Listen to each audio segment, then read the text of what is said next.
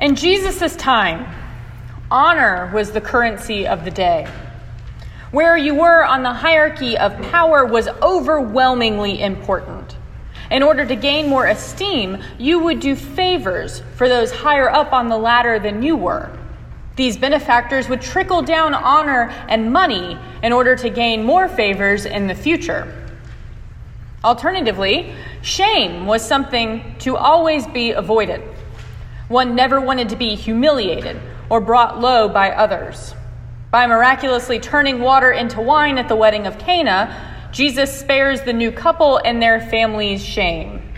Jesus warns folks to count the cost of discipleship, lest they be like a man who doesn't count his money before building a tower and is therefore unable to complete it, leaving a monument for his neighbors to mock. Jesus warns us to take the lowest place at the table so that we may be moved up to the head of the table instead of taking a high seat and being asked to move down, which would be shameful. Jesus is no stranger to the glory of honor and the despicableness of shame in his culture. But that doesn't stop Jesus from essentially stripping down to his underwear and doing a task that even a slave would likely find insulting. As the evangelist John tells us, and during supper, Jesus, knowing that the Father had given all things into his hands and that he had come from God and was going to God, got up from the table, took off his outer robe, and tied a towel around himself. Then he poured water into a basin and began to wash the disciples' feet and to wipe them with the towel that was tied around him. The disciples are clearly uncomfortable with their teacher, someone higher than them on the totem pole, performing such a lowly task. It was backwards. It upset the social order, and it was shameful. After what was a bewildering time, Jesus finally explains. After he had washed their feet, had put on his robe, and had returned to the table, he said to them, "Do you know what I have done to you? You call me teacher and Lord, and you are right, for that is what I am. So if I, your Lord and teacher, have washed your feet, you also ought to wash one another's feet. For I have set you an example, that you also should do as I have done to you." But what example has Jesus set? Many of us do not have 12 strange men following us day and night for us to even invite to dinner, much less to wash. Very few denominations even wash feet anymore, and those of us who do tend to do it more symbolically than really getting in there and scrubbing dirt off someone's feet. And we certainly want to encourage you all to keep your clothes on during this liturgy. All this begs the question, what example has Christ set for us? Jesus is showing us in this action what service really looks like, what humility really looks like. Many of us have donated the expired cans of beans we have found in the back of our cupboards, or given the worn-out clothes we can no longer fit in from our closet. Many of us serve when it is convenient for us, or when it is something we enjoy doing. But while on its face our acts of service may seem more practical than washing another's feet, these acts of service are actually more for our benefit than for anyone else's. Jesus' service is so much deeper than all of that.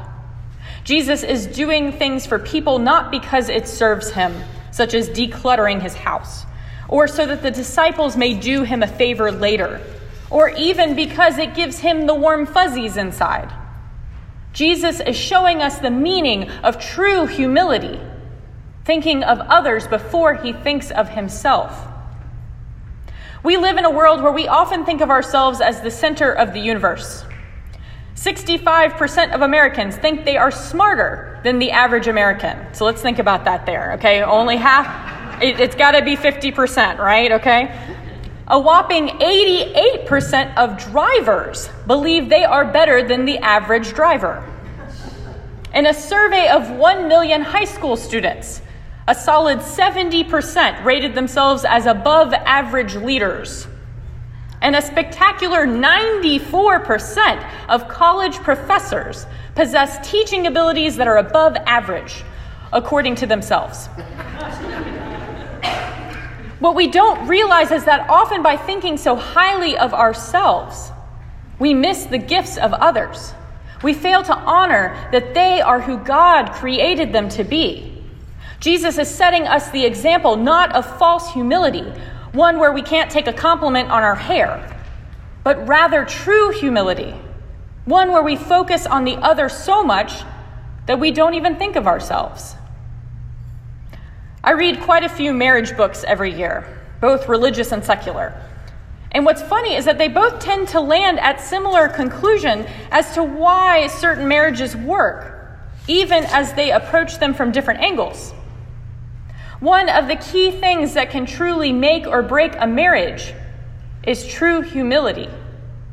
If you love or respect your spouse enough to consider them before yourself, your marriage stands a good chance.